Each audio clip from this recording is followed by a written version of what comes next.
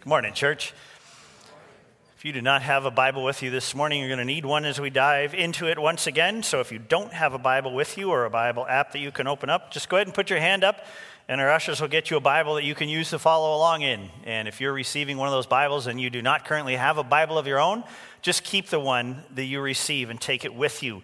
Bibles are going out. Just a few things for you. First of all, happy Father's Day. It's an awesome day, but my family's not even with me, so it's a lonely Father's Day to me. Spent about 2 hours making bacon this morning, so congratulations for eating my bacon, and you have no idea how bad I smell right now up here. So it was a strange week in the world of sports. A Canadian team won an American championship, and an American team won a Canadian championship in a Canadian sport. So there you go. I'm all right with flip-flopping. There were lots of Canadians playing on the American hockey team that took the Stanley Cup, and there were no Canadians on the basketball team that took the NBA Finals, I'm sure. But that trophy's in Canada now, so there we go. All right, next week, let me just remind you again of the outdoor service that we're going to have. And I'm joining with Elise. Let's pray that it doesn't rain. It seems like all of our soccer tournaments on weekends this year have been rained out. We get them started and then they get called off because of bad weather. And we thought it was going to happen yesterday again, but here we are. We're still going. After that service next Sunday, following that service, I want to share just a little bit of my excitement over some of the stuff that's happening. Why are we having a business meeting? This is not our annual meeting. It's not our annual meeting. This is a church business meeting that our chairman elder has called. That's the official way to do it. He calls the meeting. And we're going to talk about a shift that we've made. And the shift is moving our fiscal year as a church. And instead of starting our fiscal year on July 1st, we're starting it on October 1st. And here's some of the reasoning behind this, and I love this. When we have been doing our annual meeting each year, it's been kind of a look back at what's happened in the previous year. And then we've got another year coming up in September, October, the school year, where we kick all these things off. But by that time, the annual meeting's sort of been forgotten. And what we're trying to do as a leadership team here is move the momentum to the fall. So we gather together before things really get going. We gather together as a church, and we will share with you what is the vision for the church for that year, and we will build momentum around that. We're excited about that. We're excited about the opportunity to say, this is what it's about. Our ministry leaders are going to tell you, this is the vision we have for the coming year. And then we just launch right into it, and we all get behind it. And so that's the reasoning for that, and that's why we're having a business meeting next Sunday, and our annual meeting will come later. It'll come in September, on September 22nd. So that's the shift that we're making, and I'm excited about it. I think it's going to really help us as a church just come into the fall together with a clear picture of, hey, where's God leading us this year? And we pray together for what he's going to do. We pray together for the direction that we're going to go. We pray together for all of our programs and ministries and all the different things that we do as a church. So I'm really excited about that. So that's kind of what's behind next Sunday. Just stick around for our church business meeting, and you'll find out a little more about what we're talking about and how we do the transition, that 3-month period in between. All right, so back to our series called Deconstruction. We are taking the summer to address some of our pursuits and our priorities and our values, and we're breaking them down. We're inviting God to rebuild them according to his vision for each of these things, his vision for our lives. Last week, we started deconstructing our pursuit, our prioritization, and value of the relationships in our lives. We talked about the fact that we were created in God's image and that his image is at the base of who we are. That's what we build on as followers of Christ. We acknowledge that God's love for us is absolutely sufficient for us, allowing us to become givers in our relationships, not just receivers, seeking what we need in our relationships from other people. We find it in him instead because his love, the relationship that we have with God, is sufficient for us. We're going to continue acknowledging God's sufficiency this morning as we talk about how this truth plays out in various relationships in our lives. And I know that at the end of last week's message, some of you were asking, well, how do we do this? How do we live this out? The principle caught you, but you're looking for details. Legitimate question. God's love is very practical, and it applies to all of our relationships. And that's what we're going to look at this morning. I want to begin this message by looking again at God's sufficiency for us relationally. In our relationship with him, which is based on faith because we can't see him, we can't touch him, we can find all that we need relationally, but not because we're doing religious relationship really well. We don't receive what we need by trying hard and doing the right things. We receive what we need relationally because God gives us what we need generously. That's who he is. That's what he does for us. God loves us, and his love encompasses all that we need as people relationally. So many of his promises to us in the Bible make that clear for us. This morning, I've given you a reminder of that on your program insert. Go ahead and pull out the insert in your bulletin. This is a list that I came across years ago that reminds us of who we are in Christ. When we received God's love for us, we were transferred as God's children to a place that God refers to as being in Christ. We've been cleansed, forgiven, and given new life as we moved with Jesus through death to self and resurrection to life in Christ. And so look at that insert. If you don't have one, just listen to what God says is true of you. Now that I am in Christ, I am significant. I am the salt of the earth, light of the world, and God's child. I am a branch of the true vine, a channel of his life. I have been chosen and appointed to bear fruit. I am a personal witness of Christ. I am God's temple, a member of Christ's body, a minister of reconciliation for God. I am God's co-worker. I am a saint. I have been raised up and I am seated with Christ. I am God's workmanship, a citizen of heaven. I am significant. I am also accepted. I am Christ's friend. I have been justified. I am joined to the Lord, and I am one spirit with him. I have been bought with a price. I belong to God. I am a member of Christ's body. I've been made righteous and adopted as God's child. I have direct access to God through the Holy Spirit. I am of God's household. I may approach God with boldness and confidence. I've been redeemed and forgiven of all my sins. I am complete in Christ. I'm accepted. And then I am secure. I am a child of God. I'm assured that all things work together for good. I cannot be separated from the love of God. I am free forever from condemnation.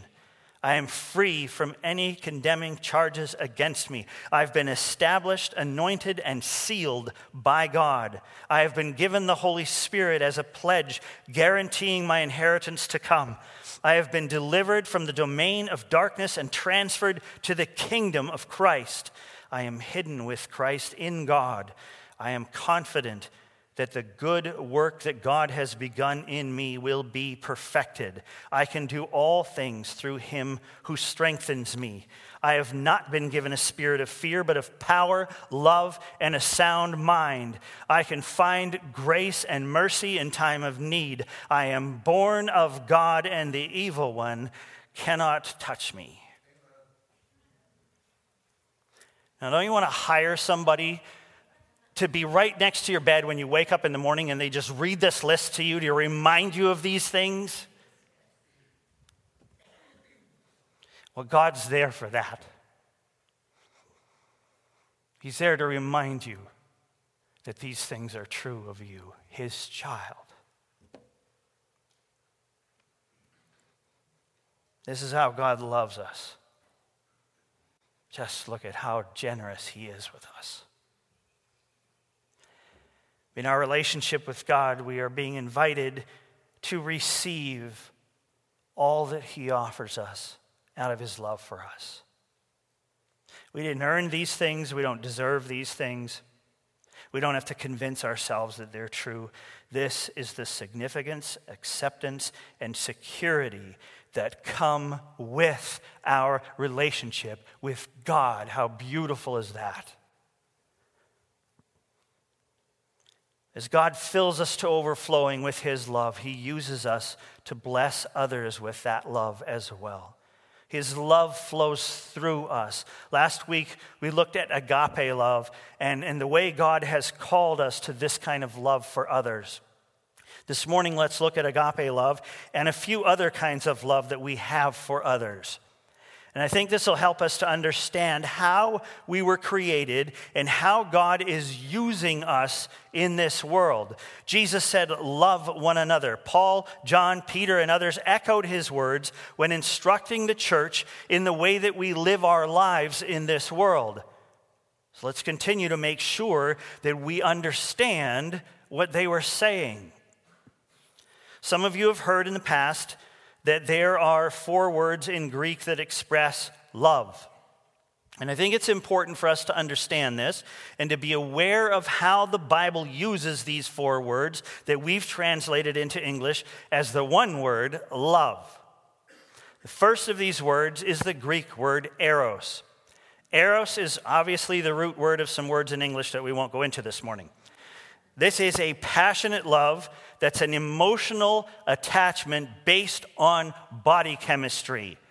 There is something in the other person that pleases you. The basis of this kind of love is self-satisfaction. Eros looks for what it can receive, not what it can give, unless that means it receives more. It is a conditional kind of love. Now here's the thing. The eros kind of love does not appear anywhere in the entire New Testament. Not once. This kind of love was not commanded by Jesus, Paul, John, Peter, or anyone else. Eros love had a very minimal place in the biblical picture of love. It is a secondary love. Now think about the place this kind of love has been promoted to in our culture. Sexuality has in many ways been promoted as the deepest form of love, the deepest expression of love. It's become the highest goal in relationships. The pressure to engage in this is enormous. So teenagers, let me talk to you for a moment. You are being lied to from so many sources about love. You're being told that sex is how you prove your love to someone.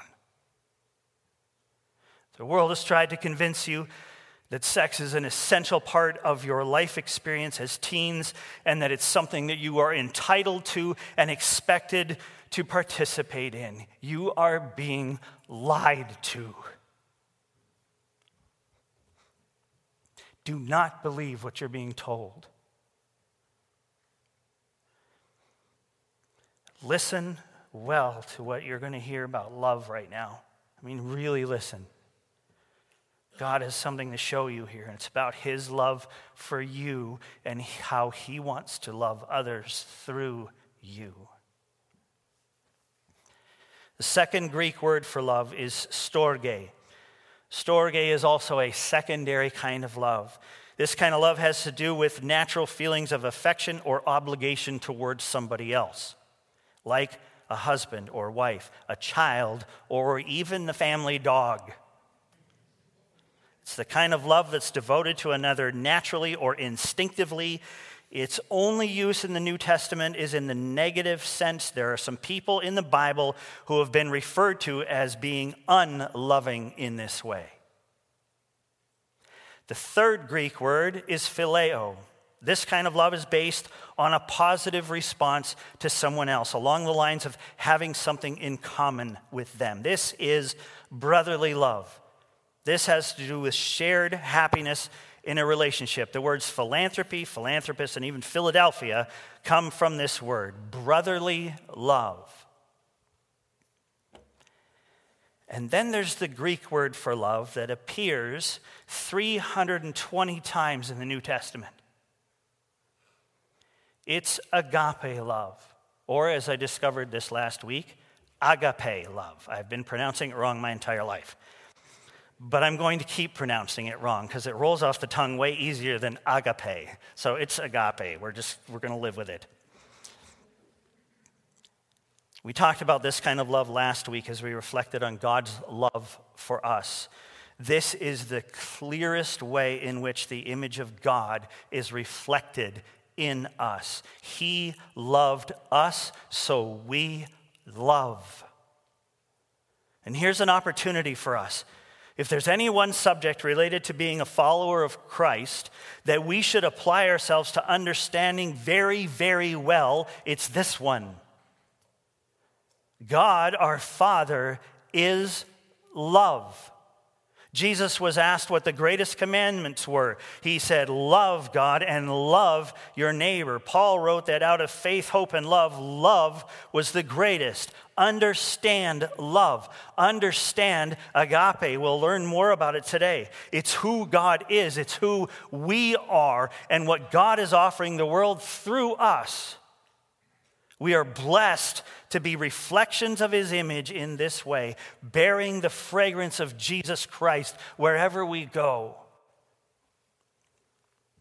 Okay, that sounds great, but how?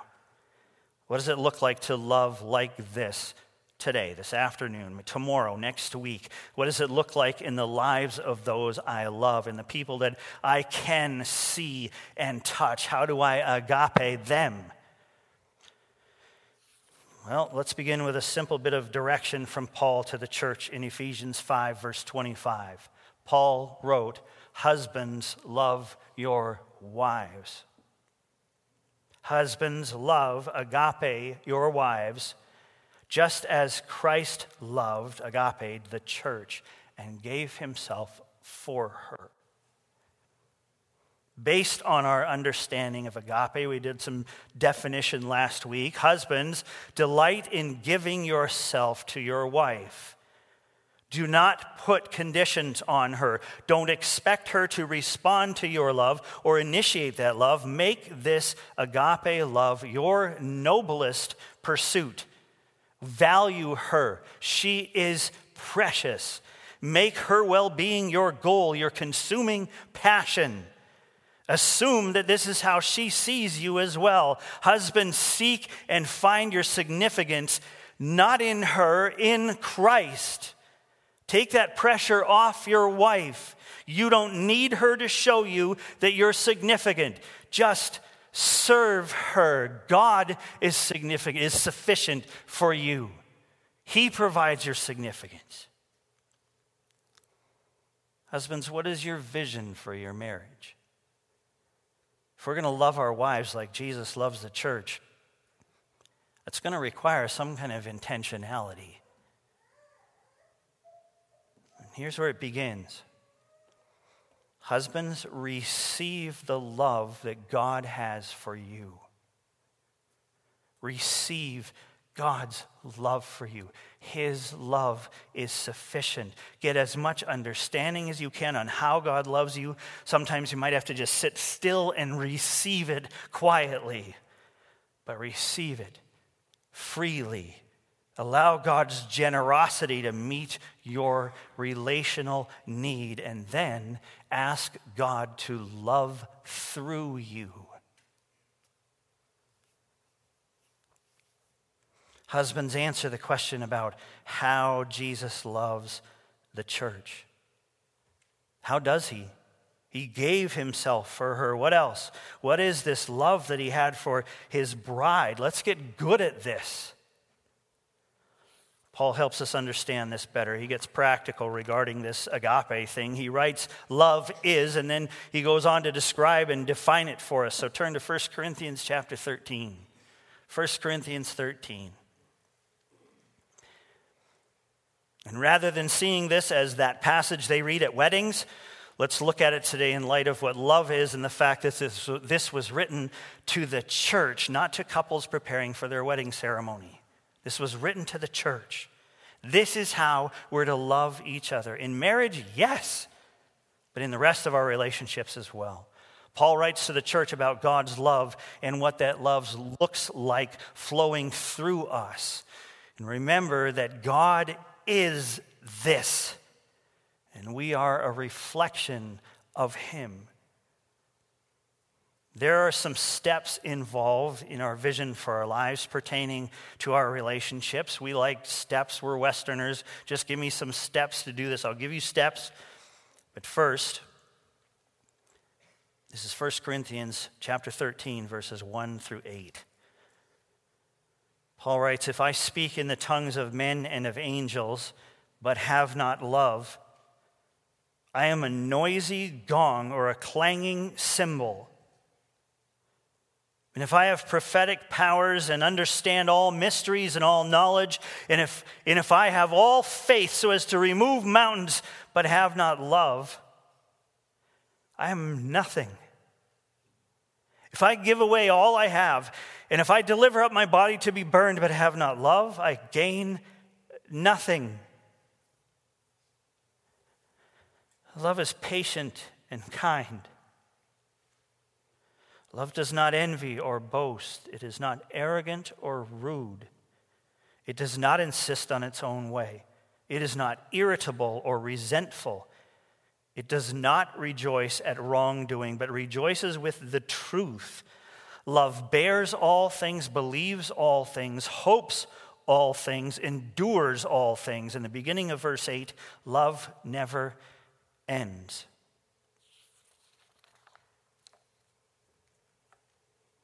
And I pronounce them man and wife, and everyone cheers. Verses 1 to 3 state the essential nature of love in our lives.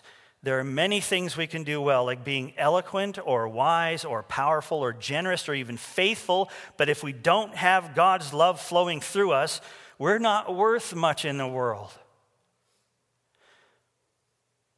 Then in verses 4 to the beginning of verse 8, Paul breaks down agape for us. He describes it, and this leads to how we can live it out. Let's look closely at just a few of the characteristics of agape that Paul mentions here. And I'm going to give you a little, what's it called? A life hack. There's this website, Blue Letter Bible. How many of you visit Blue Letter Bible? Phenomenal resource. Phenomenal resource. So if you go and pull up 1 Corinthians 13 and you go to these verses, you can click on one of those verses and it'll give it to you word by word or phrase by phrase, and then it'll go to the Greek and it'll give you the definition, the depth of the meaning of these words. Not hard. Won't take you long. Just do it. This is what you come up with. Let's start with the dreaded love is patient characteristic. What does this mean? And it's not quite the same as the way we most commonly use the word patience. Here's what it means. Love bears our offenses and injuries. God bears our offenses and injuries. He is slow to avenge what we do to him. It's part of agape. In his love for us, God is thick-skinned. Receive that. Accept what God is offering you here. He's not jumping on you for messing up. You offend him sometimes, so do I. He is patient with us. He knows that we are imperfect. If we fight this and we continue to see him as an impatient, angry God who is tired of our failures, we can't receive his love for us in this way. If we don't receive that love, how will God extend love through us in this way? We're left to try it on our own, and it doesn't work. So here are some steps for you. Here's a pattern that I want to use. Step 1, receive. See God this way. He is patient. It's how He loves. Step 2, ask God to produce patience in you. Remember the fruit of the Spirit? Love, joy, peace, patience. Stay close to Him and draw on Him for this. Step 3, practice patience. It's who you are, and it will affect your relationships. Bear the offenses and injuries of others. Paul goes on and says that love is kind. This is also a fruit that God produces in us. Fruit is a way of reproducing the source that is such a blessing to us and to others. We're reproducing God's image, His likeness in our world. God is planting seeds that have His likeness in them. We aren't producing this on our own. And then Paul writes a list of negatives. Love does not envy or boast. These things will contradict the image of God in us. God is not producing these things in us. We are, due to our battle with our sinful nature. Love is not arrogant or rude. It does not insist on its own way. It is not irritable. It's not easily angered. It is not resentful. It does not judge people on the wrong that they've done to us. Love does not rejoice in wrongdoing. It is not happy when things are out of order. See, God's image in us produces some defense as well as offense. This is a good checklist for us. It's not about us being judged for doing something well or not. It's about us checking ourselves to make sure these things aren't happening in us. Meanwhile, God is at work in our lives to produce more things in us. Love rejoices with the truth. It celebrates sincerity and integrity. It bears all things. It covers things with silence. It believes all things. It believes in the goodness of mankind. Love hopes all things. It waits with joy and confidence for the restoration of things, the restoration of people. It endures all things. It bears them bravely and confidently. And love never ends. It doesn't cease. Let's go back and apply our steps again. Step 1, receive. Love hopes all things. This is how God loves us. He is waiting with joy and confidence for us to be restored. He knows that we will be perfected one day and lose the limitations that we now have in this fallen world with our sinful, selfish nature still trying to take us down. God does not judge us without this in mind. He prunes and disciplines us to continue transforming us, but He does this with a mindset of joy and anticipation. He is absolutely confident about who we are becoming and the time when that process will be completed. He's not watching us destroy things daily with sadness or anger or disappointment in His heart. That's love. Church, receive that love. Your Father is hopeful when He looks at you. He sees the journey that you're on, and He smiles. He smiles at what's to come. That's what love is.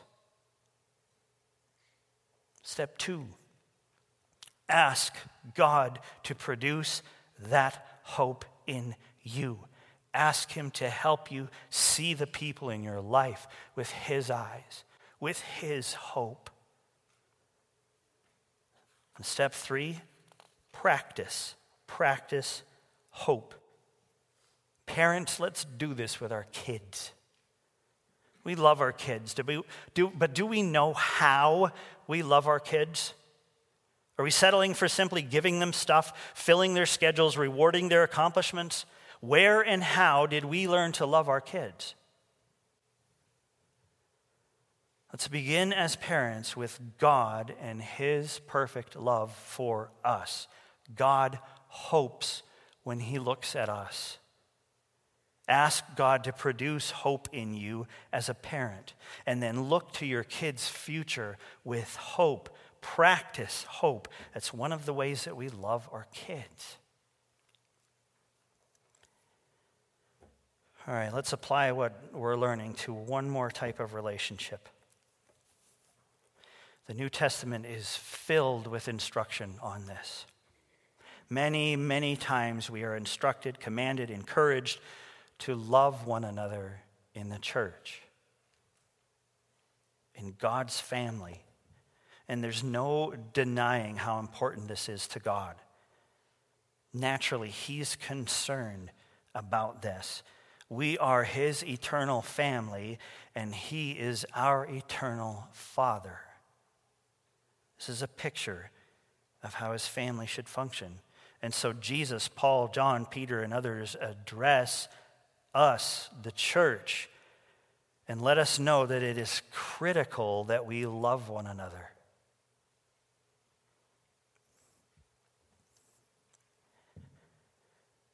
Chapel Hill, it is my belief that we as a church, that this church, we have an opportunity to truly become the church that God designed us to be. Do you believe that? We have that opportunity, and I believe that it's possible. I believe that we're showing all kinds of signs of growth in this, that we are moving in the right direction.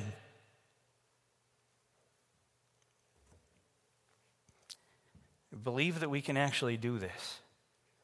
I believe that we can love each other the way God intends us to love each other. I believe that we can be patient and kind to each other. I believe that we can rejoice with the truth together, that we can bear all things together, believe all things together, hope all things, and endure all things. And I believe that this never has to end.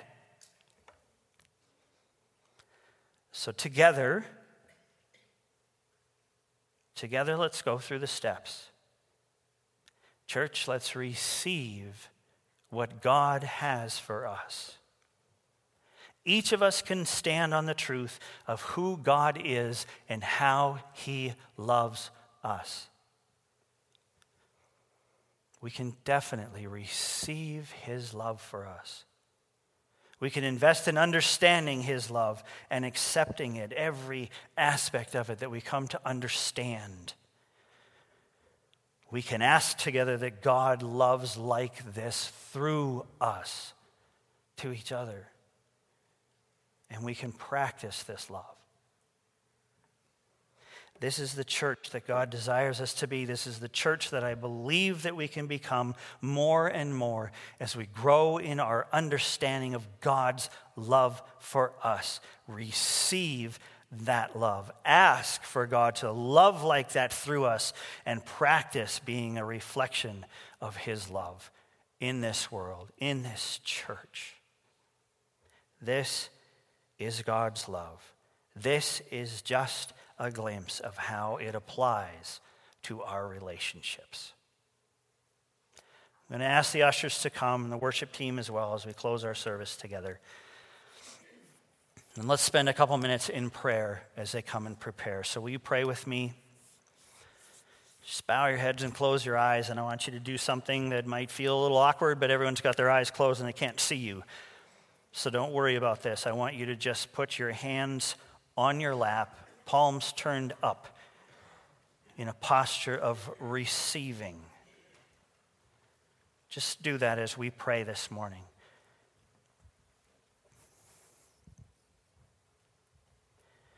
And before I pray, I want you to silently pray to God in your mind and in your heart. And I just want you to thank him for his love for you. And I want you to express to him that your desire is to receive that love. that your intent is to grow in your understanding of how God loves you. And that with each thing that you learn, with each new discovery and revelation, you will say to God, Father, I receive your love. And Father, we do this morning. We receive that perfect love that you have laid out for us in your word, that you have demonstrated in our lives, that you have spoken to us through the words and actions of others, that you have spoken to us in those quiet times when we just sit still and be quiet and listen to you and receive the love that you have for us. Father, you are so generous to us. You are a good, good Father, and we are so privileged to be your sons and daughters. And so this morning we receive everything that you've shown us this morning. We receive it with open hands. And we ask, Father, that you would love this way through us, through each one of us, through us collectively as a church.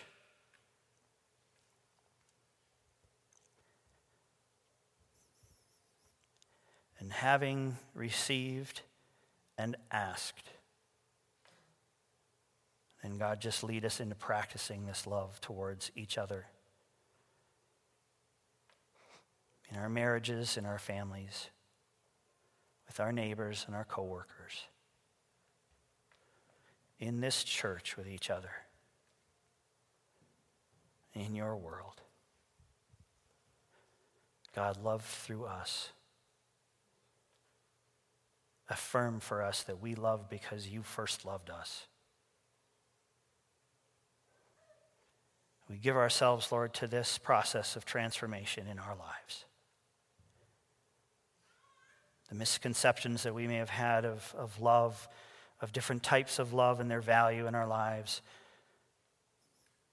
we want to tear that down and just rebuild on your truth, your love, our acceptance of it, our dependence on you to produce it in us, and our willingness to practice in obedience what you've shown us and commanded us to do. Thank you for your love. We love you. In Jesus' name, amen.